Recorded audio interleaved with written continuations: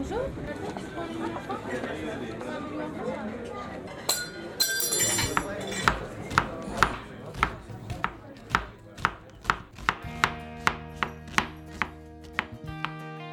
great that there's a lot of the beer world now talking about Birmingham really as this exciting new city, because there's always breweries popping up, like new breweries, new exciting breweries, and breweries that people are talking about in the scene a lot, and a lot of it comes down to kind of like storytelling. But Birmingham's got the fact that there's so many new breweries that are taking the beer seriously, and they don't seem to be incredibly kind of like overfunded or anything. Like, everyone's kind of at a similar stage and a similar size and all kind of like pushing the boundaries of what they can do. Hello everyone, and welcome to Breaking Bread, the Birmingham food podcast presented by food obsessed mates Liam and Carl. I'm your host Liam, just me today doing this intro. Carl seems to get out of doing all his intros. Good for him. I don't mind, I like talking. Hope you're all well. January is nearly over, longest month ever, but the end is in sight. Some absolutely awesome things on the horizon already.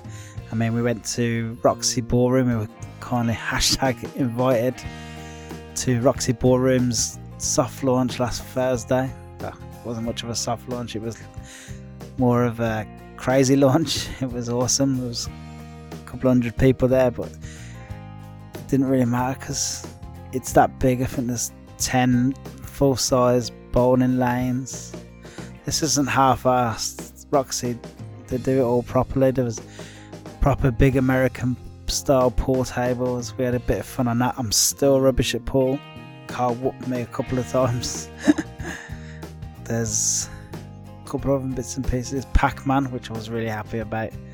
Just a really awesome atmosphere. We got to sample a bit of the food. There was some pizzas and burgers flying about, but it's always hard on them kind of nights, to judge the food really.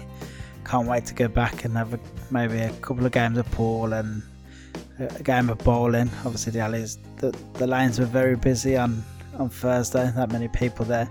It's nice to see a few faces that we knew. It's always good fun. Obviously done the Penta plate then on the Friday afterwards. That was really, really good. Loved that. Absolutely loved that. Me, Carl, Sai, Carlo, meat and one veg. Rob, the foodie boy, all done a course each for actual paying members of the public, and it actually went really well. It was very smooth, kitchen was very calm, and the food was of a very decent quality. Shout out to Sai, who won it, unfortunately. Forever the pantomime villain, took it very well. It was really good. Seriously good dessert though, it was very impressive. Panna cotta with like custard panna cotta with like a apple crumble, salted caramel crumb, some toffee apple. Oh, it was delicious. If you go onto Insta you can see some photos from the day. It was a great day. Carl had the time of his life. Carl's dish was really good, really, really good. His Mexican soup was probably one of my favourite dishes actually. But awesome. Ben Taylor, they're doing awesome things down at Little Blackwood again. Always keeping things interesting. So we're very grateful to Ben for letting us all come and do that. Some other awesome things coming up. Tickets are now on sale for Taps Beer Fest down in Digbeth. Never made it last year, but it looked awesome. It's one of them things we missed, and we're a bit sorry that we did miss it. That's on the 27th, 28th of March. That's a Friday and a Saturday, I think. I think there's obviously beer. I think Glasshouse are running it this year. Glasshouse Brewery. Awesome brewery. There's some street food there, some music. As I said, tickets are on sale now for that. It's just best way, I think, head over to their social, either Insta or Facebook, and obviously click the link and you'll find the tickets are there. It probably will sell out. I think it sold out last year, so make sure you go and get them tickets. On top of that, there's the Cheese Fest by Seasonal Markets. That's back on again this year. Obviously we missed the Cheese Fest as well last year. We went to Burger Fest, which I think is pretty similar. It's on Saturday the 4th of April. Again, there's some street food and market hall. It's usually got bacon, punks and chances and other Birmingham cool things going on in the market hall. They got some live music and full bar and all of that jazz.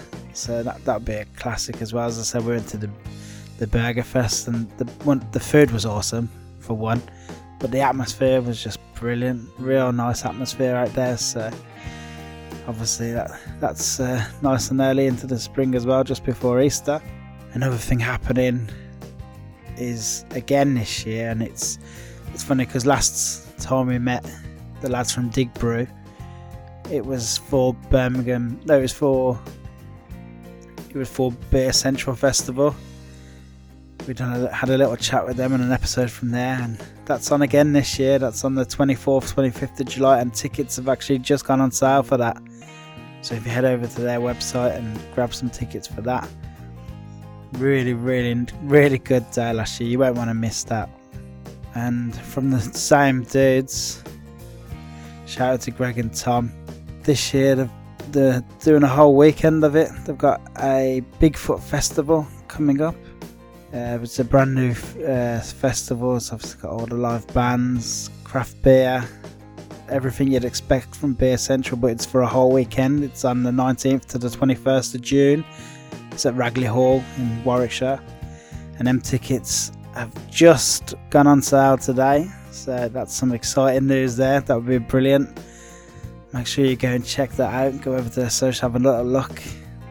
I'm expecting big things from that festival.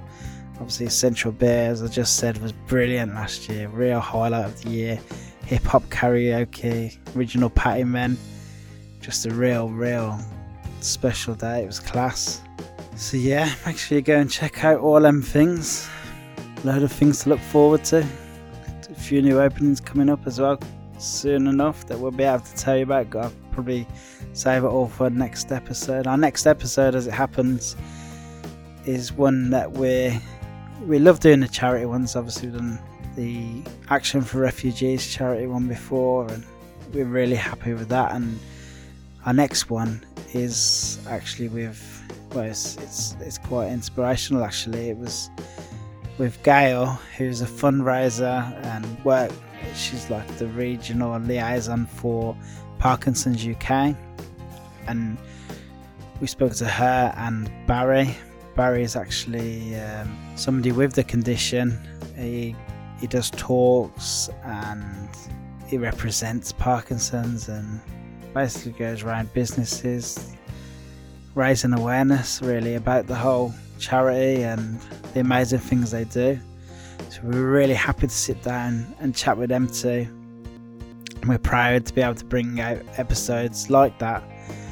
So make sure you tune in. We're going to actually try and get that out for next Friday. So instead of 2 weeks, you'll be just waiting 1 week for our next episode. I'll get it edited and get it out for next week.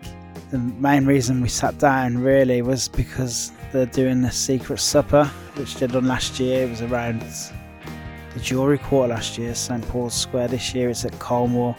Other than for the fact that it's for charity and for a really good cause, it's just awesome. I mean, there's 3 courses. You get your free one course in 3 different restaurants, if you know what I mean.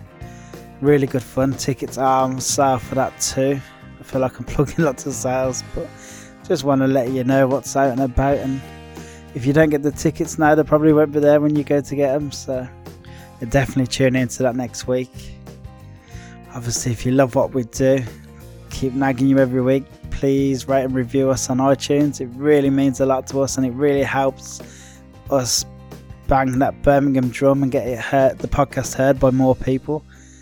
Obviously our city is amazing, we love it. Most of you listening probably love it, so let's get it out to more people by giving us an iTunes review or Apple Podcast review and get us up the algorithm, get us into the charts. I didn't realise we were actually in the charts, but I just found out last week we were in them, so I'm paying a lot more attention to that. Anyway, on to today's episode.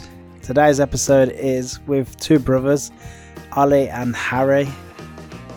Ollie is from Dig Brew and Harry is from the food side of Dig Brew, which is Dough. It's just been rebranded. It's come out of its shell as its own kind of identity, but obviously pairs very well with the tap room, and obviously beer and pizza made in heaven. Who doesn't love that? But yeah, we have a really good conversation. Really, it was nice to sit down with lads. We recorded from the tap room, so it's obviously not a studio, it's quite big, There's some echoes, there's some refrigerators going in the background, there's some beer mixing in the distance. It all adds to the atmosphere. I'm quite happy with it. So yeah, I mean, this episode, it was nice to hear Ollie tell us about his hobby that he started while he was at university and how he managed to build that up and turn it into the awesome tap rooms and business that it is today. I mean, it's not just in Birmingham where Dig Brew's loved, it's in quite a few of the national bars and stuff as well. I know the craft group use it a lot. Obviously Carl loves Dig Brew. It was Carl who kind of kept nagging at me to get this episode done because he absolutely loves Dig Brew. And the pizza's awesome too. So yeah, just two great lads doing great things. So ladies and gentlemen, Harry and Ollie.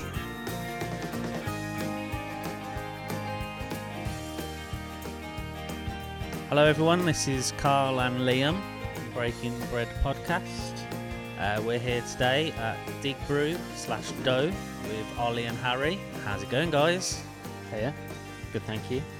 Good. Yeah, very good. So let's start at the beginning, as we always do. Who are you and what are you doing? So I'm Ollie, owner, brewer at Dig Brew. We've been here just over 2 years now in Digbeth. We're a craft brewery in an old gun factory. And we have a tap room where we serve the beers that we make on a Friday and a Saturday and also a Thursday now. And then also a pizzeria as well, all in the same space, which is called Dough. Is that enough of a summary? Is that a good enough summary? It's a summary. It tells everyone exactly who you guys are and what you're doing, so that's good. So, as I said, we'll start at the beginning. So how did this whole place come about, the Dig Brew? So, started personally for me in university. Initially, more of a space than a brewery as such. It was a space for us to kind of meet up. So I studied art, and the way that the course was organised is there'd be a massive room, not dissimilar to this one which we're in, and everyone would have a small corner space to use as a studio space, and we'd be there Monday to Friday until sort of 10 p.m, 11 p.m. every night working. But there wasn't a social space for us to meet up after school and kind of hang out. And that kind of social element was a really important part of the course. The problem is that we were in central London, and because we were art students, we were simultaneously too poor to go to the local pubs and pay £5-6 a pint, and too cool to go to the student union bar.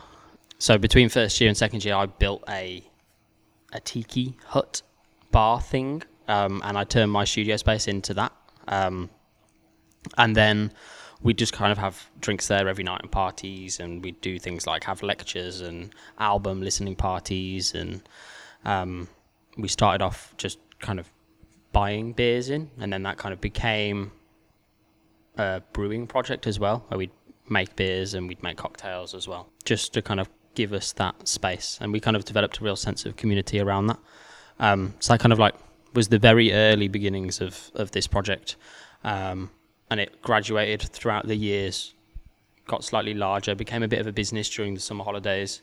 I'd kind of take that bar around and do events with it. And then following graduation, started to look at doing brewing more professionally and worked at a few places. Did a bit of travelling, went to New York, came back and kind of decided to take the leap and start looking for funding to do this. So it's kind of, we've been in Digbeth for 2 years and a bit, brewing here for about 2 years. But if you add all the years up, it's probably more like a 6-year thing so far. Yeah, so for you personally, what you've been doing, yeah, is about 6 years, but this place has been 2 years. Yes. How did sort of the funding come about? Because a lot of people say it's quite hard to get hold of. So I was about to say struck gold, but probably too much of a pun.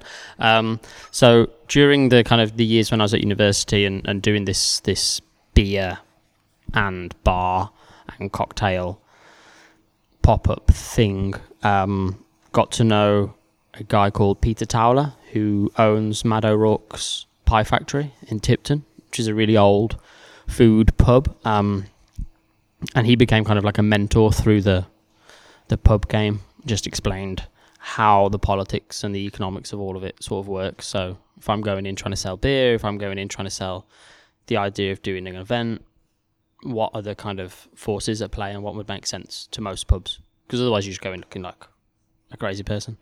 So then that relationship kind of went on for 2 years or so, with him kind of just offering help and advice at every stage. And then when I graduated and we started to speak a little bit more about what it was I wanted to do, and there was the brewery as an idea, that kind of crystallized with the fact that the Pie Factory has always had its own beer brand called Lumphammer. And the way that they work that is they kind of find local breweries and just contract out those recipes and just say, look, like, we need Lumphammer Bitter, Lumphammer Gold. These are the ABVs. This is the recipe that we've been using at this previous place. Can you do that? So that kind of gave me a bit of an insight into how the industry like that could work, and how we could kind of get started. So then we convinced him to front kind of half of the cash needed for this place, and then the rest was kind of stuff that I'd saved up doing this cocktail thing for the 3 or 4 years previous to that.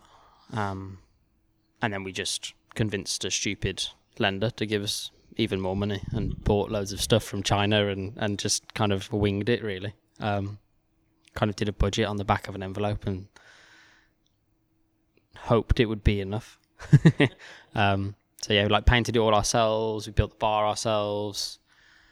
We installed that ourselves. So that just came off a lorry. I'm pointing at the brewery and all the tanks. Just got dropped off and they were like, yeah, well, good luck. So we got a forklift driver from the scrapyard at the end of the road to bring it in. And we like winched it up and put it down. So it's been a kind of day by day process for the last sort of 2 years. Just see what happens. How did you find the building itself? Like, how did that come about?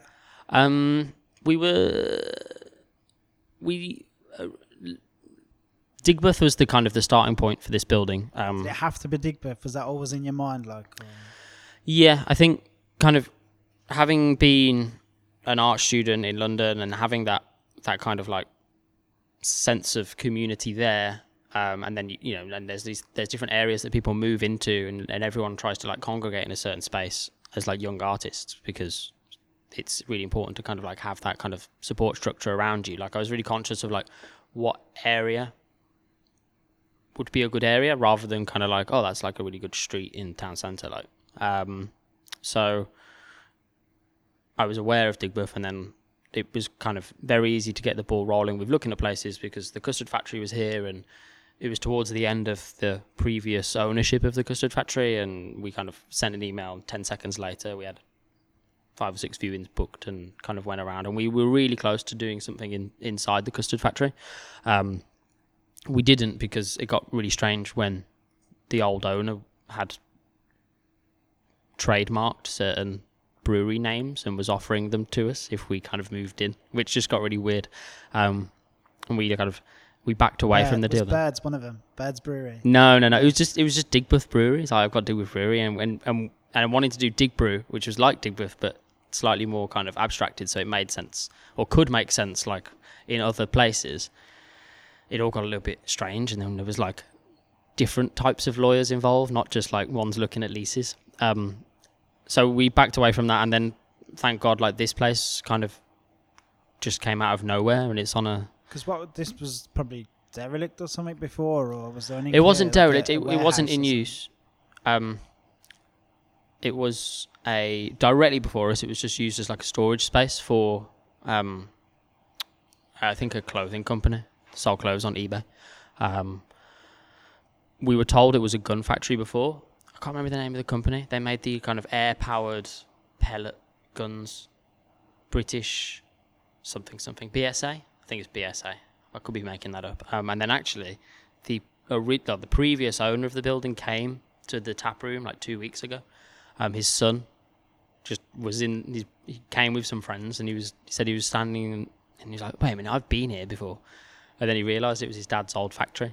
So then he bought his dad, and they used to make handles out of metal. He said at one point he had 93 workers in this space, all just making handles on like steam-powered machines, which was amazing. But yeah, we found this space, and it was massive, and just a big blank canvas really, and had to kind of go for it. So we're kind of still growing into it really. How old were you then when it was all kind of going? Just out of university, was it? Yeah. So I graduated in the May. So I was a year out, 2 years ago. 24, I think, when we were just starting to get the ball rolling with TigPuff, and then probably had a birthday, so about 25 when we first kind of got the keys and everything. Did you like get any pushback or negativity or anything from the industry Not really. I think in hindsight, no. I think at the time I was concerned of kind of not being within the kind of Birmingham beer scene before we started here. Like obviously I'm from Wolverhampton, and I'd been in London for the past sort of 6 years or so. Was there many beers around at the time? Like it seems to have exploded now this last kind of 2 years, but I think we came just after it started really. With Burning Soul had been open a few months and like doing their thing, and Glasshouse had been around, probably I'd say 6 months before we got started, and very much on like a small scale now, and they've like scaled up. So I guess we especially now that it's really exploded, you'd put us in that kind of early category. Whereas at the time we were very much like the new ones jumping on the bandwagon. I hope we have kind of like. How were your peers? Like, how was Burning the lad? Well, I say lads, obviously. It's not lads. But how did Burning Soul accept you and Glasshouse and? Oh, great! Like with open arms, really. Probably just you just get worried yourself, don't you? Yeah, because it could go either way. They could see you as competition, or they could see you as like, was it all ships rise on a high tide or something like that? Yeah. It's always been like that, really. And it's great that there's a lot of the beer world now talking about Birmingham really as this exciting new city, because there's always breweries popping up, like new breweries, new exciting breweries, and breweries that people are talking about in the scene a lot, and a lot of it comes down to kind of like storytelling. But Birmingham's got the fact that there's so many new breweries that are taking the beer seriously, and they don't seem to be kind of like incredibly kind of like overfunded or anything. Like everyone's kind of at a similar stage and a similar size, and all kind of like pushing the boundaries of what they can do. It gives people something to kind of like talk about. And now you can go to Sturchley, and you can go to like loads of craft beer bars, and you can go to Glasshouse, and you can go to Attic, and there's like it's the beginnings of like a beer trail there, or like there already is a beer trail, and like we're kind of outside now in TigPuff, but that's fine. I like it like that, and people can come travel to us, and just gives people something to kind of like explore and get their teeth into really. Do you all help each other out and kind of? Yeah, I'm always borrowing like things that we forgot to buy. I think I end up doing it more than most. So it's kind of good. Had to borrow a hose from Attic the other week because our pump broke. Things like that. Stuff like that happen quite often. Little bits and pieces break down and problems. unexpected I say not. Normally we're okay, or touch wood, we've been fine. And then 2 weeks ago, I think literally everything just broke, all in like. Not even all at one go. So you could be like, right, everything's broke, let's fix it. One thing would break, you'd fix that, and then you'd start again, and then another thing would just go. So death by 1,000 cuts just keeps cutting you down. Yeah. But I think we've come through it. There's not much left to break, so we've fixed it all. They say when like a human body replaces itself every 7 months. Yeah. No, 7 years. Every 7 years, the cells have all changed. Like that's happened with our brewery in 1 week. Has anything seriously gone wrong since you started, where you thought maybe this could be the end of us, or is it? No, I wouldn't say so.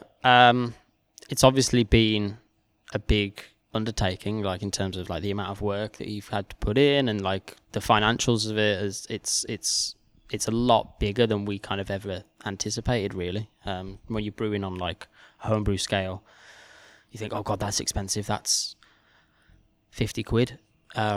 And then you start to scale up, and it starts to kind of get silly, really. I think one thing that we realised early doors was that we really would have to scale back our ideas as to how much beer we could sell out into the wider kind of trade. We hoped to like sell a lot of it here, but we didn't really anticipate quite how much, because we're doing about 80% here now. So we've had to kind of rethink how it is that we're going to kind of go about brewing, and like how it is that we're going to kind of go about selling those beers out into the world, because there isn't that much left to push out into the world. So we've had to kind of go through numerous expansions, and we've got more planned so that we can get more beer out. Those have been the kind of major like difficulties, really, is like, how do we make more without... Yeah, 'cause you do find your beers in quite a lot, especially in Birmingham, because that's where I go out. You tend to find your beers are in a lot of the fridges in most of the places here. So you're looking to expand on that. Yeah.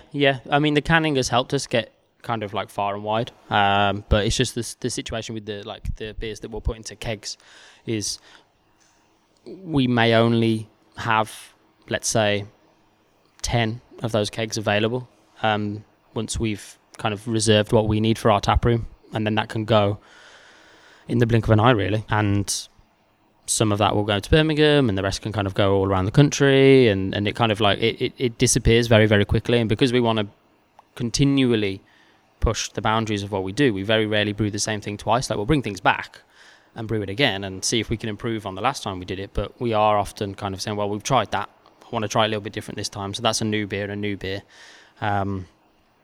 But if it's only kind of getting into 2 or 3 places in Birmingham, it's difficult for that kind of like storytelling to happen and people to kind of like get on board. Like, well, I tried like the 3 IPAs that you brought out in June.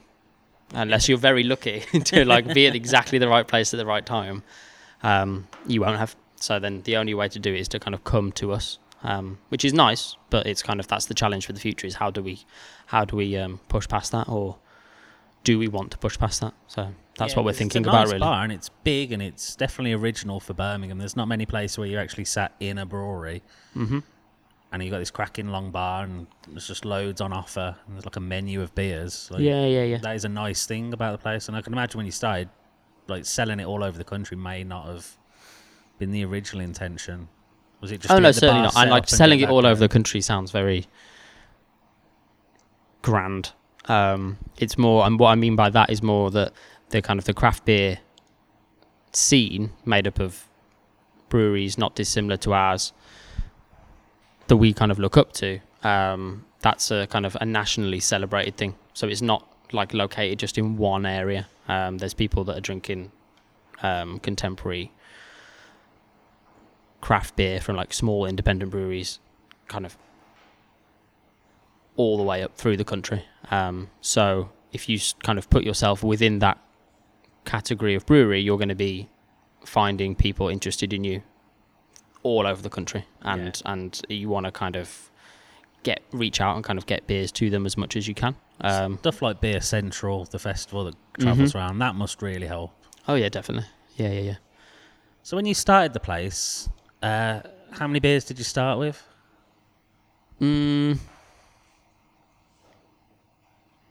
Well, we had 2 lagers when we first started that we'd made during the refurb that we did with a brewer from a brewery called Weinsteffen, which is a brewery in Munich, the oldest brewery in the world.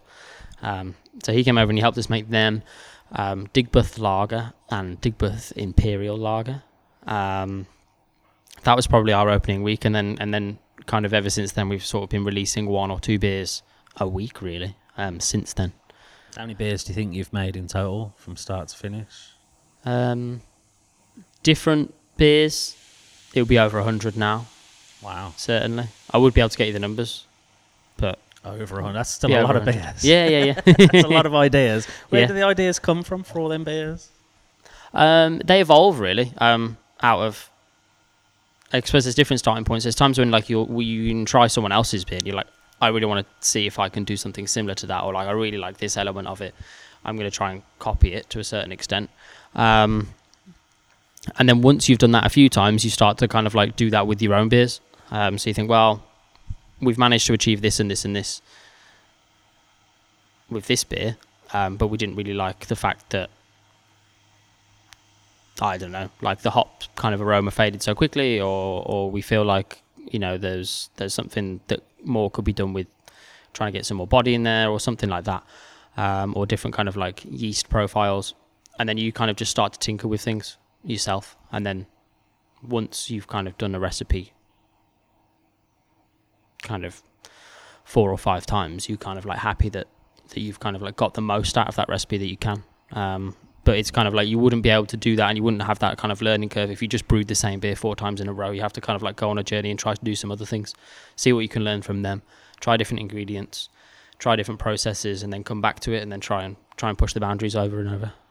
Do you have a favourite brewery or a brewery that inspires you? Or it doesn't have to be in England, it could be anywhere. Well, when I went to so after I graduated art school, my first job was making log cabins, which was great, but also really hard work and not something I could see myself doing for much longer. So then kind of got into looking at seeing about the possibility of finding a way of funding a brewery. I went to New York for a month to spend what was left on the credit cards, and kind of like going to the other half in Brooklyn when I was there was a real kind of like moment of, doesn't matter, like just make it happen. Like you can, this is like super, super exciting. So that was like definitely, that was the moment that I kind of decided that I wasn't going to do anything other than this.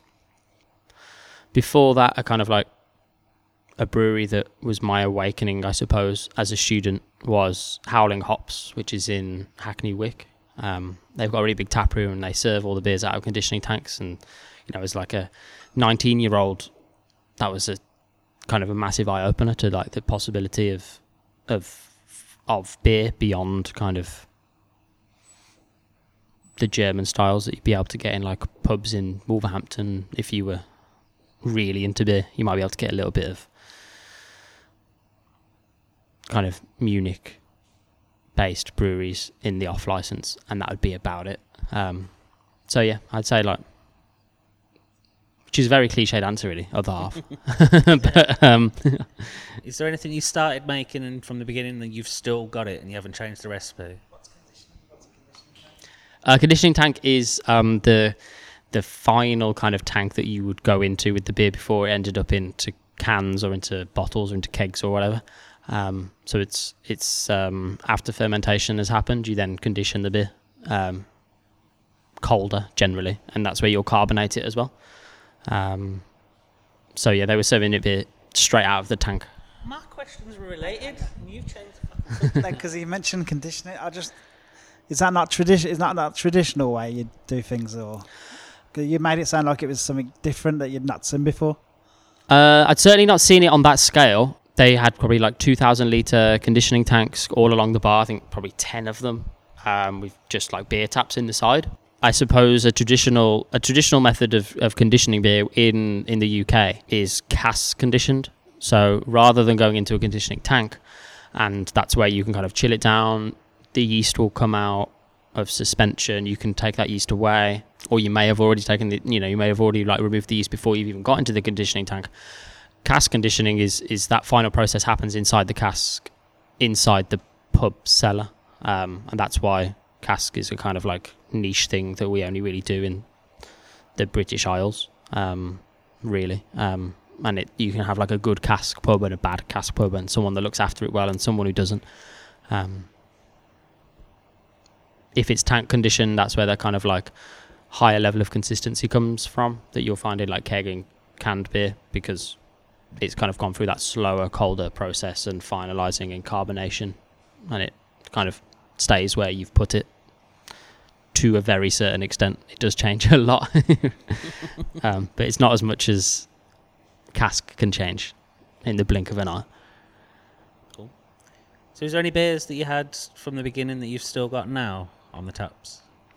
There isn't. There's certain styles that have been a constant all the way through, but we've kind of right from the start. I wouldn't say there were there's certainly still a 4.5% lager, but we've changed the yeast that we used in now. We changed a lot of the malt that we were using as well. So it's a relation to those early beers. I suppose the beer that we've had the longest is one called Optimo, which is a 5.2% pale.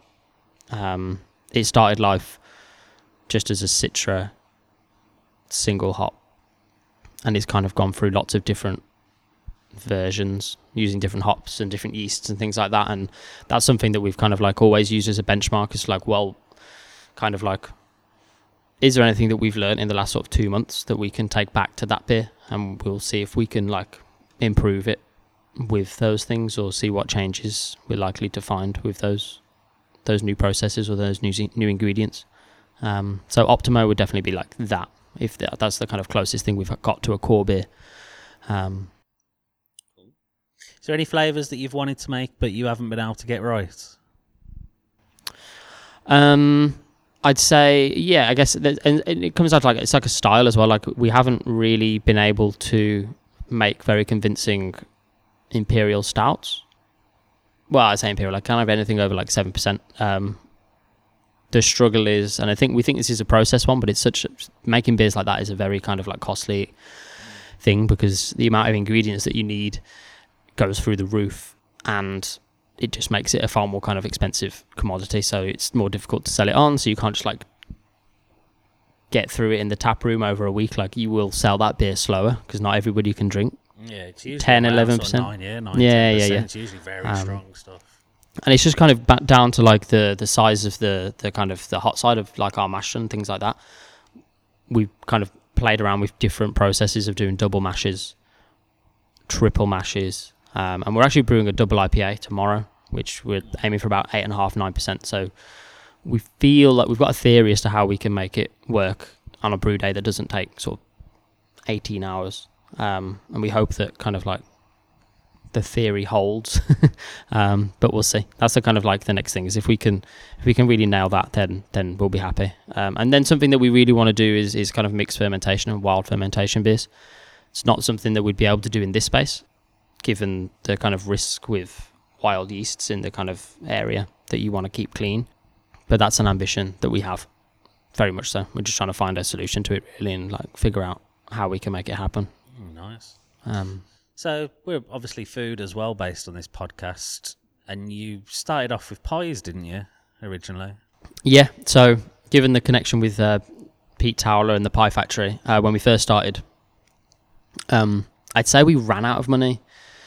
Yeah, that's the correct thing. We ran out of money. I was going to say, I'd say we overspent on the budget, but there was never a budget. It just sort of ran dry. So we didn't get a chance to like properly install a kitchen when we first opened. So the solution was we were going to buy pies. I say buy pies. We go to the Pie Factory, make pies, bring them here, and serve them. And it was great to start us off, but it was never kind of our ambition. Like, we wanted to do something that we could keep as much of the process on site from a kind of production point of view as possible, that would mirror the brewery. So you could kind of come and you wouldn't be able to see us brewing, because we do that at 5 a.m. before you come. But you can see the kind of production site, and you can see that the beers are in fermenters, and like you're more than welcome to try beers that are still during fermentation and conditioning. Like, we'll happily get those out for you. You can taste them. And then the bar kind of like is just bolted onto that, and then we wanted the kind of kitchen to be exactly the same. Other than that, that was kind of where we started, and we were thinking of many different things that we could kind of like do. Curing meats was something that we thought as a potential, because that could all kind of be done visibly. But then we landed on pizzas after kind of a few months of conversations, really, as to what would be most appropriate and most befitting in this space. So we revolutionized the world and added pizza to beer, which no one has ever done before. No, it's brand new concept. Yeah, completely new concept. So yeah, that was it. And then we kind of like it we started off doing like 100% sourdough bases and all the rest of it, and like that like I said about like learning more about brewing as you go. It's like a very evolutionary kind of like process, and it's kind of built us up to where we are now, which was never called dough. It was just pizzas in the back of the brewery.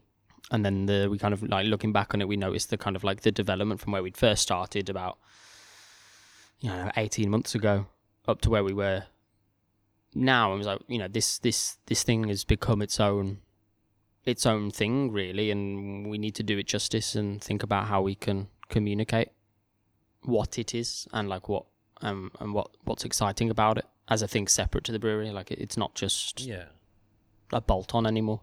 So is this where Harry comes into play? I think so. So how did you get involved in the process? Did you come up with the idea of pizzas, or? Well, I guess I was always involved from the day I started painting this place, 6 months before it opened, to the day, well, to this day. And I was a student still at the time, so I studied in Bristol. So once I'd done that, I've always sort of wanted to be involved in food. Never had any experience really in it. And I mean, I ate enough pizza, so I guess it's a good starting point. And like, it's just like a match made in heaven, isn't it? Pizza and beer. Keep it simple, do it right, and then you can't really go wrong. But no, just sort of threw myself into it. I loved it really. And that's where we're at now. Sort of learnt a lot, and we've like finally launched the kitchen after sort of about a year of sort of finding my feet, learning as much as I can about bread and dough, pizza. So have you been with Harry? Have you been with Ollie the whole time, like from opening, or did you join a bit later? Or? So, I guess during my time in like my holidays, I'd be here at the brewery. But I guess sort of the first year of its setup, I wasn't, because I was studying in my final year. What did you do at uni? Physics. So quite far away from pizza. Yeah, that's what they say. But no, I think I love studying physics, but it sort of going through the whole uni process sort of made me realise that I need to be a bit more like, have like a creative outlet, because physics is very much textbook. Yeah. And I've always just been massively into food and always thought I'll definitely try it out. So you've seen food as an opportunity to express your creativity, like? I guess so. Yeah. I guess. And it's sort of great sort of going into it, like being like, it's crazy, like here's your own kitchen, off you go. First time round. I was just like, did you always have that feeling you were going to end up working with your brother? Well, it was always like a trial, wasn't it? It was like, will this work? Didn't want to sort of like force anything. Did you always get on anyway as kids and stuff? Were you quite close? Or? No, we are. Yeah. Obviously, I'm just asking, like, me and my brother couldn't work. Neither of my brothers, all three of us couldn't work together. So it's quite unique. So that's why I'm kind of asking that. But I think it works. I think because we sort of have our own freedom within what we do. Does he kind of leave you, the kitchen's yours and that's it? Yeah, to a certain extent. But no, it's gone well, and here we are now, still like a year and a half down the line. So how did you learn to cook the pizzas? Was it a lot of trial and error, or did you speak to anyone that that does the pizzas? Or I mean, a lot of reading, a lot of eating, a lot of just like pizza. You can spend an eternity watching people make pizza and talking about pizza and all the different styles. Yeah. And it was sort of just like, here's a dough mixer, off we go. And we sort of, when we started, the kitchen wasn't quite as decked out as it is now. So we had the oven, we had a mixer, and like a basic kitchen. But it sort of, through that process of not having too much, I sort of learnt a lot of like managing dough, creating different styles of dough, like reacting to this. Like this building gets very hot in summer and very cold in the winter. Yeah. So managing, and that without like a big storeroom for all our dough, we had to sort of, you have to adapt when you're baking to the environment. So I learnt a lot, and then finally got confident with where we were at with the dough and our sort of pizza making ability. They just felt like the right time, especially with the the pizza market exploding in Birmingham. Yeah, it seems to be loads of places have cropped up now. Yeah. So, I mean, it's great because they've got, there's on Bennett's Hill, there's obviously the Francomanca and Rudy's, sort of Rudy's is good. Neapolitana style. And then you've got, along with Polly and King's Heath, we just sort of saw a gap in the market with slice shops, basically. No one was doing big. And I feel like going bigger, it sort of suits the Dig Brew tap room. Like, we've got big beer benches. It's a place where everyone comes with their friends and stays for the whole night. So we wanted to sort of take that sort of bring your friends, bring your family. Was that sort of the angle with the size? Because they're 20 inches, the pizza, aren't they? Yes, yeah. So the angle was to just get people sitting around on pizza. Because I'd cane one of them by myself, I reckon. I've seen, there's a few people who've tried and they've got down to final 2 slices. I've not seen anyone complete a whole one yet. Have you thought of doing a challenge? We thought that, but I have seen food challenges before and it's sort of... it's not a pleasant sight, is it? No, it's not normally. They're quite tacky as well, aren't they? Yeah. Let's face it. It's not what yous are about here, really. No. But, we try. We pretend. But, yeah. And I guess as well with the, tap room getting busier and the demand in the kitchen, when we were doing the small pies, it would, a table of 10 would come in.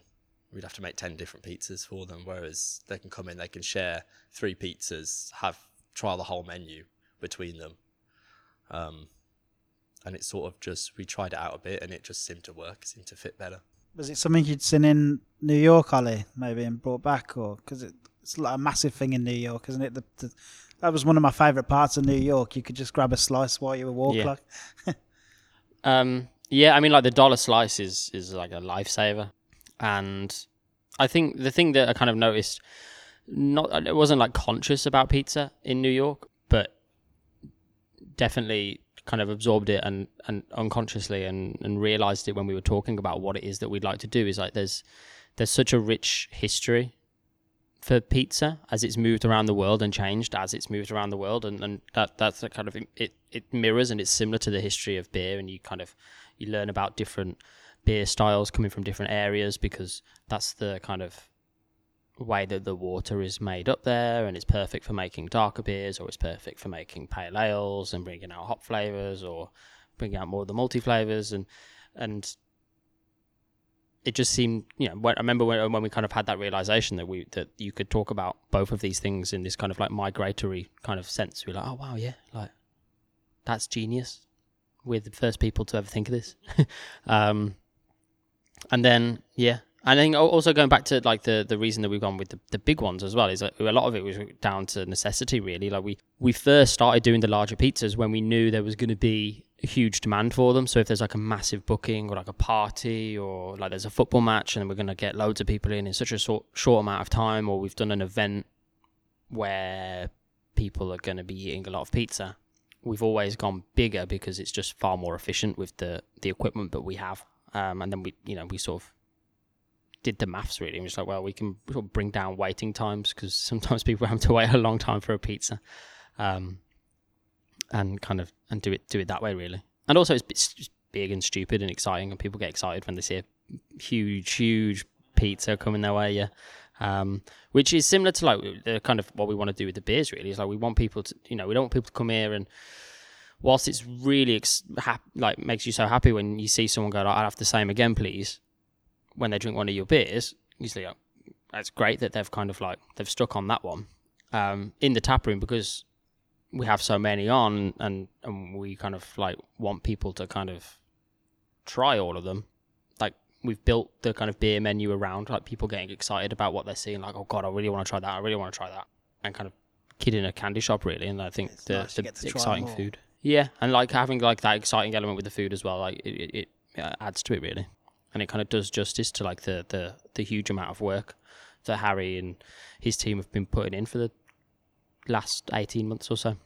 And then I guess as well, what has helped is kind of, you say there's that kind of creative side of people's personalities gets to come out through the food and through the beer, and it's kind of aided by the scientific kind of grounding that I've worked with a few people in the kitchen, and what I found is really important, similar with the brewery, is to kind of like really figure out like how many variables you can control to kind of start to play with them and start to make changes. Because unless you can control as many variables as possible, like it doesn't matter how creative you want to be, if you don't know what you're doing, it's just you're just changing everything, and you'll never ever kind of be able to progress. So we kind of like, Harry has been able to kind of go through that process of like, I'll change one thing, see what I can learn with that, change the next thing, see what I can learn with that, react to like the fact that the building is now at 40 degrees Celsius and everyone's dying. So obviously that's a scientific thing coming into play. Yeah, and without that kind of like scientific kind of like eye, then you're never going to be able to kind of grapple that. And it's the same with brewing, really. It's like the equipment it's amazing to look at, and from a layman's point of view, it looks extremely high tech, but in reality, it is just kind of like it's very, very, very manual, and there's a lot of opportunities to add kind of loads of variables that you don't really realize you're doing. That's the challenge that we have in the brewery, is to try and limit the amount of chaos that's getting produced when we're doing it. And then once we get a control of that, then we can start to be like, actually, I kind of like these flavors. Like let's add it at this point and see if we can target things. So where do the flavour inspirations come from for the pizza? Because it's not a massive menu. How many pizzas do you have? So we have 4 pizzas on. So obviously we have a cheese and tomato, which we've named after, not Queen Margherita, after Hildegard von Bingen, which was a 12th century abbess who sort of was the first woman or the first person to sort of scientifically document the effects of hops and herbs. And obviously like beer drinking back in the 12th century. So we sort of learnt about Hildegard von Bingen a few months ago through the opera, the beer opera Bess. And we sort of just like used her. So we have four flavours. Sort of initially it was meant to be rotating monthly, but after the launch I said there is no way I am putting myself through that again every month. So quarterly menu, we're thinking short menu, but sort of exciting pizzas is sort of what we're doing, because especially with like the big 20-inch bases, I know it sort of gives you a platform to like try a lot more things, because people can have it by the slice and they can have half and half of things that they would never normally be able to get on a pizza. I was going to say the menu, like other than the first cheese and tomato one, the rest are not strange. They've got a lot of interesting elements to them that you don't normally find on a pizza. Yeah, I guess that's sort of for me as well. I wanted to learn as much as I could, and I sort of, with the little pies, got to a point where I wasn't actually, it was just sort of like plain sailing almost. So, with the bigger ones, we're able to cook a lot more things in the kitchen, cooking some big joints of meat. So we got a brisket pizza, making our own cola barbecue sauce, doing like sloppy Joe bases, and experimenting with sort of making things vegan as well. So we've got a full vegan menu. Wicked. And just going from there. So it allows me to be a lot more creative in the kitchen, try new things, and actually learn other things apart from just pizza, which was good. But also from when I've been, eating pizza, sort of, that's the type of pizza I get excited by, is like, like a Philadelphia cheesesteak pizza or something like that. Yeah. Something that, Sounds great. Whereas, you can, and there's obviously like the classics, and we will always go back to the classics. Like my favourite pizza probably is a pepperoni still. Yeah. But every other pizza place does that. So we just, going from there really. And it's not, we do want to do a lot of things in the future, not just 20-inch pizzas. We want to do Detroit like tray baked pizzas. I do at one point want to, I've been trialing a Chicago deep dish. Oh yeah. Which is a lot harder than I can imagine it's not easy. I initially thought. But just, sort of experimenting with things and going from there, and keep it changing, because that's what excites me, and that's what, it seems to be going well so far. I was going to say, I came to come to the opening night, and I put my head in, the whole place was absolutely heaving. So there's obviously a demand for it. Yeah, I mean, the response has been great. It's been, it was obviously it's a lot of hard work leading up to it. But it's, ever since, it's been fantastic, great atmosphere in the tap room. I mean, it's just as long wait times, but there's probably twice as many people in here now. So yeah. But no, yeah, it's been great, and we're going to keep going. We've got some specials lined up for Christmas, which we're excited by, and then sort of the new menu launch in the new year. But yeah, it's going So you well. must just be constantly thinking of ideas for pizza. Yeah, just that's the thing. All I've day, got like every a massive spreadsheet on my computer with all the things that I want to try. And obviously, we're always going to have a cheese and tomato, and then sort of our house pizza on the old menu, which is sort of like a 4 cheese with like Stilton, almonds, and honey. We've sort of named that one Bridget, and we're sort of going to change that up every month. So this, for the launch, we changed that to like a smoked cheddar with like a maple ricotta stuffed crust, maple syrup, hazelnuts. And it's just like something a bit different. You can have half and half, have like your meat feast or your brisket one. And then it's nice to sort of have a break and have like something that's slightly savoury but sweet to cut through. And it works well, But then go from there. Push the boundaries of pizza. You're not going down the gluten-free route. I have been trialling gluten-free. Yeah. I haven't actually got something that I'm like super happy with at the moment, because I'd rather release it when it's ready to be released. But yeah, no, it's something we definitely want to do. We get asked probably every week about gluten-free. I mean, it's hard when the name is dough. Yeah. And it's bread-based, but no. It's sort of one of them things you expect pizza to have gluten. It's sort of like a main element. But no, it's definitely something we're working on. And it's like, I mean, we've spent a lot of time developing the vegan menu, which we're actually super happy with. And that's the response to that's been really great as well, actually. So it's going from there. I mean, we've increased, we've got twice as many people in the kitchen now. So we've got a great team. How many people do you have? So there's 4 of us in total now, which is really nice because it sort of means we can bounce off each other a bit more and the hours are spread out a bit more. So it's not so soul destroying having to tidy the kitchen on your own after 14 hours in the kitchen. But no, it's going well and we're excited. We're sort of keeping our heads down now. It's the busy time leading up to Christmas, doing what we do best, and then who knows for the new year. Yeah. So the branding for dough and obviously the whole place, Dig Brew, where does that all come from? Because you look at the dough menu, it's a very sort of gothic sort of. Yeah, vibe. I mean, it's sort of. Where did it start? I guess the branding for the medieval opera, Bess. A lot of the research was done. Oh God. Yeah. So the kind of the branding for dough is kind of a research led, and I'd say research from like a kind of a aesthetic point of view, research led process.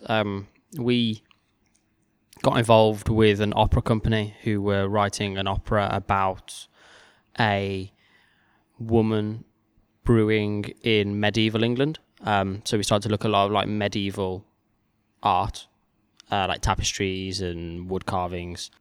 And that we kind of built up a big kind of bank of information and pictures that we were using, and then like pictures that we'd kind of done ourselves based on that. And we started that sort of February of last year, worked on it throughout the spring and the summer, and then it was during the spring and the summer that we were talking about dough, and it just felt very kind of natural in the end. I feel like, going back to like what Harry was saying about the choices involved in doing a smaller menu with pizzas that have kind of got their own title, not just like what the ingredients are, and the kind of the toppings is a far more involved kind of like cooking process. Kind of like there's a day's worth of cooking that goes into preparing the toppings, and then they're kind of assembled onto the pizza. So it's a kind of a lot more of a I don't know what the right word is, but like it's a lot more baroque there's a lot more like fancy frills and like little kind of like customizations of certain things. Like, we can stuff that pepper and it'll do that, and then we can do a stuffed crust on this pizza because we feel like that's going to add to the menu as a whole, rather than it just being like a Domino's. Like, do you want jalapenos with that? Do you want this with that? It's kind of like there's the kind of heavily involved and kind of embellished imagery that you get with like medieval works kind of suited that, I think. Harry wants to say something. Yeah. And it's like when we started looking into like medieval history and all the stories and like the fairy tales, it's sort of where we were going with the food. Like each pizza is sort of telling a story, I guess, to a certain extent. It's sort of like places that I've had, things I've eating experiences I've had have sort of influenced what goes on the pizza. So like, for example, the Kennis Schronkassen is named after my friend's dad, who invited me to his barbecue and cooked me sloppy joe for the first time. So it's sort of drawing on experiences and things like that, and sort of telling a story in one sort of plate. And that sort of, medieval stories and everything like that. And like, obviously pizza was never medieval England, but I think as soon as bread was being made, people were putting tasty stuff on it. So that's basically what we're doing. And it's such like a rich history, and like there's so much content just to tap into. I've gone in there and we've just loved it. So we're just exploring that, and no one else seems to be doing it. No, I haven't seen it on any of the products. So to be honest, we're all in with it, and it's like we really like it. So yeah, it looks really, really good, to be honest. We're really happy, yeah. It's colourful and well, that's the got thing. a nice vibe to it as well. Yeah, but no, we've worked hard on it, really. I mean, Kieran, who's not here, he spent a lot of time and we're super happy with it. So who does the drawings for it and everything? So yeah, like Harry said, Kieran is a person like very central at Dig Brew, and we do all of our design work is done in house and collaboratively between all of us, really. And it's Kieran who drives that in our team. He's the kind of Photoshop whiz and the one that does all of the drawings and pulls it all together for us. So he did all the taps and the cans as well. Yeah, that's all done here. And like Harry said, like with the names kind of having relevance to kind of like his personal history, or Hildegard von Bingen is like related to the history of beer making, and Spyro the Dragon, some people may have heard of before. That's an ethos that is carried out throughout Dig Brew and Dough. Like Dig Brew's branding is slightly cleaner than Dough's, I'd say, or less baroque, more kind of pretentiously. But the thing that we kind of really want to try and do is not to give kind of like throwaway kind of names and titles to things. Which you might not believe when you see kind of like the random names that we come up with, but that's just because we have to come up with a lot. We do really want it to be connected to this kind of this web of people and experiences and histories that kind of brings us all together. So there's like so much conversations about different inspirations for different things, and then that gets folded back in, and then there's more research and we find more images that we want to use, and then that gets kind of digested, and then in the end we kind of hope that like something comes out of it. So hopefully, 10 years from now, that history of all these things that we've been making is going to be like a rich and fertile kind of like source of kind of information that we can continue to draw on. Really, we kind of want to build something that starts to have its own references from within itself, which is just a very long kind of slow process, and we've kind of steered away from building up like a bank of names and a bank of designs that we can just pull from, like, well, that looks cool and that sounds funny, so people will remember that, let's do that. People get told off for doing that here as much as they get told off for making decisions without thinking about them in the kind of production processes. We take it really, really seriously. So can't give you any answers at the moment, but in a decade there might be some clear thread of intention that makes a lot more sense. Touching on the names there, this might be a silly question, but it's something I've just always wondered. As someone who, like, I don't drink at all, so I don't know much about craft beer.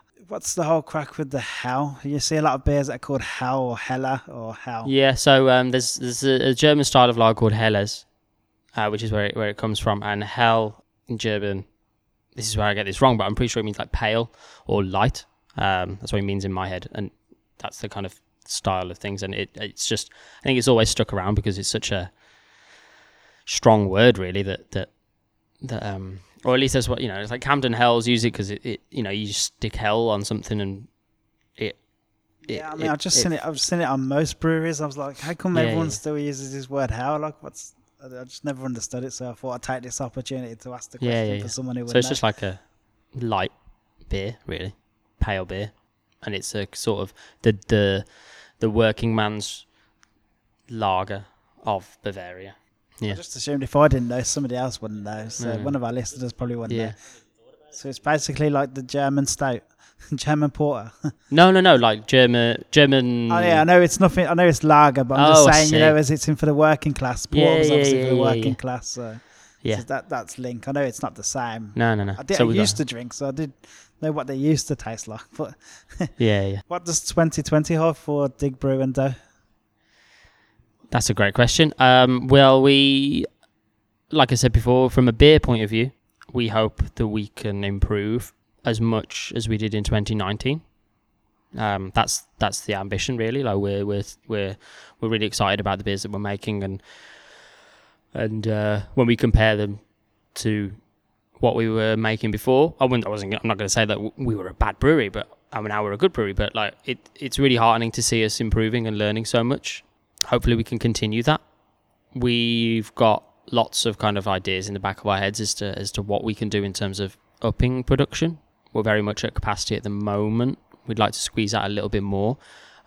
We'd very much like to find a way that we could serve our beers to customers as often as possible. I said about 80% of it is served in-house, and if we're going to make more of it, then we need to sell even more of it in-house or find a second house.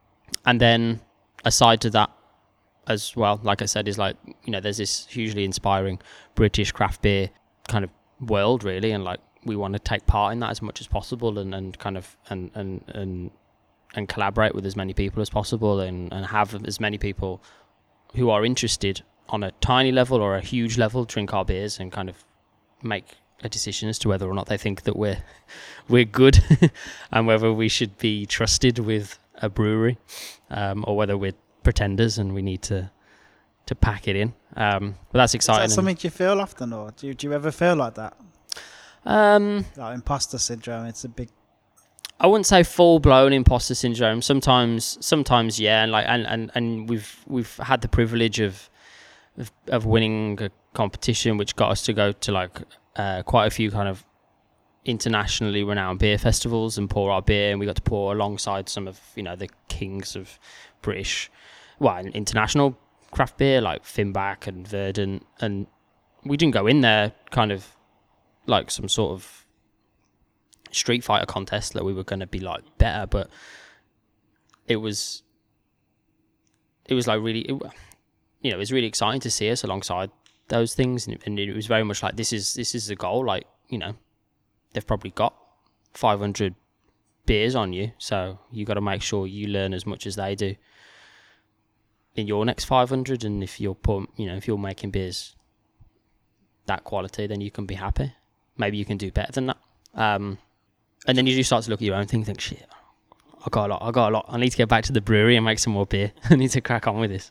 Yeah, I just asked the imposter thing because I'm not just saying this because we're sitting here in front of you. I would say Dig Brew is probably one of the top breweries. We get a lot of people saying, like, have you tried Dig Brew? Have you heard of Dig Brew? It's great. Around Birmingham anyway. Like, the people we talk to, they always say this is the place, So if you still feel imposter syndrome, like, it's quite normal for somebody else to feel it, if you know what I mean. Like, we might have listeners who are only just starting out, the little kind of, maybe they're brewing at home and have inspiration to go and start up on their own. And if they can hear that someone like you, who they'll probably be thinking, like, Dig Brew are the ones, like, and if they still feel like that, then I won't feel so bad about it, you know what I mean? Yeah. Well, there's certainly been times in this process where you do question what you're doing, and there's like all it takes is sort of like 3 mistakes in a row where something hasn't really come off on the beer, or something's happened and you just don't know what it is, and then you start worrying about all these other things as well. And then I think as well, like we've kind of, the beer, the marketplace in general is a big kind of scary place, and we've made mistakes. We certainly have made mistakes in terms of like what beers to kind of brew for certain people, and there's been opportunities where they're like, look, like you can make you can get your beer to like X amount of tens of thousands of people if you do this, and we've agreed to it, and we've kind of sent recipes off, and we brewed a beer in Belgium, and kind of we gave up way too much control really as to the finished product, and we'd signed off on that before we had chance to really kind of decide whether or not we were happy putting our name to it, and that's kind of come back, and it's not come back in a wholly negative way, but in hindsight you look at it and you think this isn't us. Like, we've had 75,000 people drink this beer, but we haven't even had 75,000 people in our tap room. So it doesn't really make any sense. And it was perfectly fine, but we're not really going for fine. We're not really going for like categorically good. We're going for like we said, that journey and that storytelling, and like people to get involved in what we do and see and appreciate what we do and see that we're trying and we're learning and growing. Not just sort of like, here's loads of beer and here's loads of customers and here's loads of money. We didn't get any money for it. Anyway, but there was lots of people drinking it, and lots of people, and it's nice that people can kind of, can get that beer and like, but it didn't feel like organic or true. It felt like we'd faked it really. That was something we got from winning the competitions. That's something that, we just learn as we go and do it smarter next time and be more true to ourselves.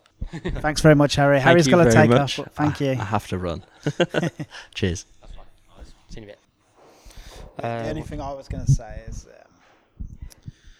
I usually ask chefs and other kind of distillers and stuff we've had on, like if they could just give like a piece of advice to someone starting out. Do you have any advice that you, like just one piece of advice that you might have wished you had when you were still brewing in your university digs? Or so somebody listening now who might be just doing a bit of home brew and they're looking to get to where you are, what advice would you give them?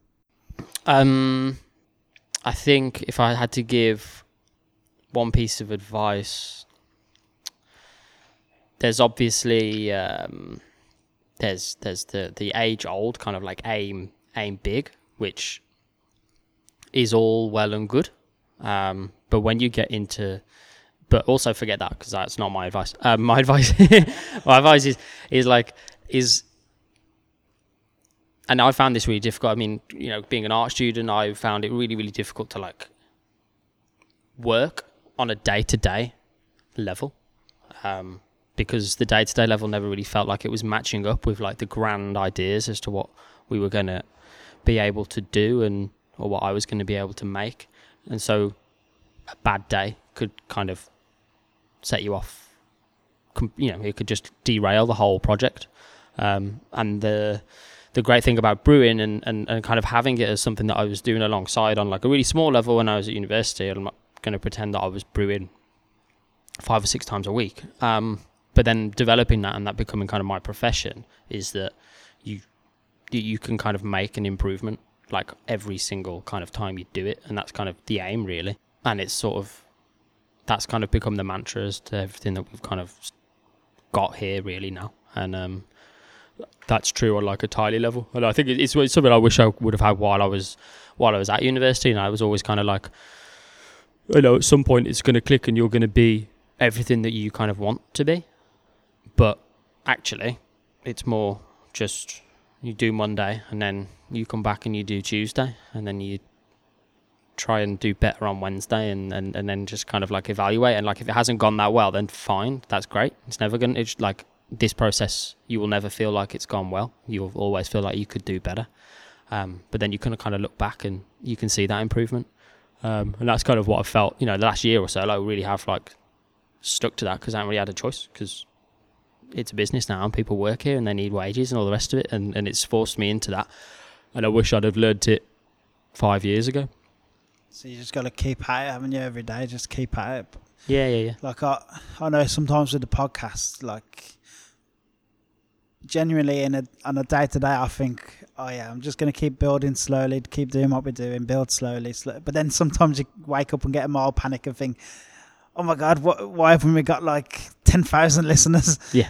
And then you try and work out how you can get that 10,000 listeners tomorrow. And then you wake up the next day and realise, I don't know what I was thinking yesterday. I'm just happy enough plodding along, building, work every day, work it. And then eventually you will get to where you want it to be. I think that's kind of the same thing. Yeah, I think it goes back to like what I said like previously about like things that haven't gone that well is it's things that have kind of dragged my mind away from that ethos of just like plodding along. Sounds negative, but plodding along and kind of like improving slowly, because you see the people that you look up to, and from the outside it just looks like this perfect storm where like everything's just gone so well for them and it hasn't gone well for you, when actually it's just they're further along. Even if they're maybe even like a younger brewery than you, like they're further along in their development, or you can be in control of is developing. So you got to just keep at that, just keep on developing, and then occasionally things happen and you kind of get a big kind of jump up in that development. But if it sounds too good to be true, sometimes it can be. So like things like where we have had these opportunities, we're like, oh wow, this is going to be that. And then you forget about your roots, or you forget about what you should be doing. You get burnt. What's it? Is it Icarus? Icarus flew too close to the sun. Yeah, it's Icarus, yeah. So yeah. So are there any events coming up that we can talk about? We will launch Chapter 2, which will be the next kind of 4 pizzas, and we'll have a few events for that, but we'll release more details closer to the time with that. And then other than that, it's just kind of keep on going really and keep on pushing that story along, and hopefully people will kind of come along and see what we've been up to, or find our beers out in the wild and kind of get on board that way. The other thing is like we've got this ongoing relationship with Infinite Opera, who are kind of like our house opera company now. We're doing one for Halloween, but then we've also got next year more operas coming out in the spring. We've got a trilogy of operas over 3 months. How do they go down? Are they quite popular? Yeah, they're really. It's crazy how popular they are. I mean, I literally, when you say it, and I've read about them, I've always thought, yeah, that'd be cool to go to. But in my head, cannot sit in the venue here. I've been here loads of times anyway because I just love the place. But I can't even picture like the setup or like what's it like. Is the bar still running and people getting up and getting beers while the opera's on? Or so the way it works is we build a stage inside the brewery, and we use that as the backdrop, and we build a set around it. The bar is still on, but generally we don't want to keep. The opera's not too. It's not like going to the opera with a £100 ticket. It's like 10, 15 quid, and then there's lots of intervals so you can get drinks and stuff like that. And then like we bring drinks to the thing as well, and it's like a really big event for everyone who's involved in Dig Brew really. So like a lot of the staff, if they're not working on the bar, or if like they're working on the bar but it's not like they're not working that night, like everyone kind of comes anyway, and there's like it's a real like kind of like get together really for a lot of people. It's not that you have to be like in an in group to come, but there's a real kind of like community sort of atmosphere. Sort of Yeah. They'll pretty much come to everyone you do. Yeah, so it's like no one will order a drink for 20 minutes because the opera's on, and then everyone will try and go to the bar at the same time, but then there'll be 15 of us will jump on the bar and serve everyone. And it only lasts sort of like 2 hours or so, and then it kind of goes back to normal really, and just back to Dig Brew and dough as usual, just with a massive like seating arrangement in the middle of it all. Brilliant. Well, thank you very much, Ollie. That's been really good. No, thank you very much for coming. Thanks for your time. Thanks, Ollie.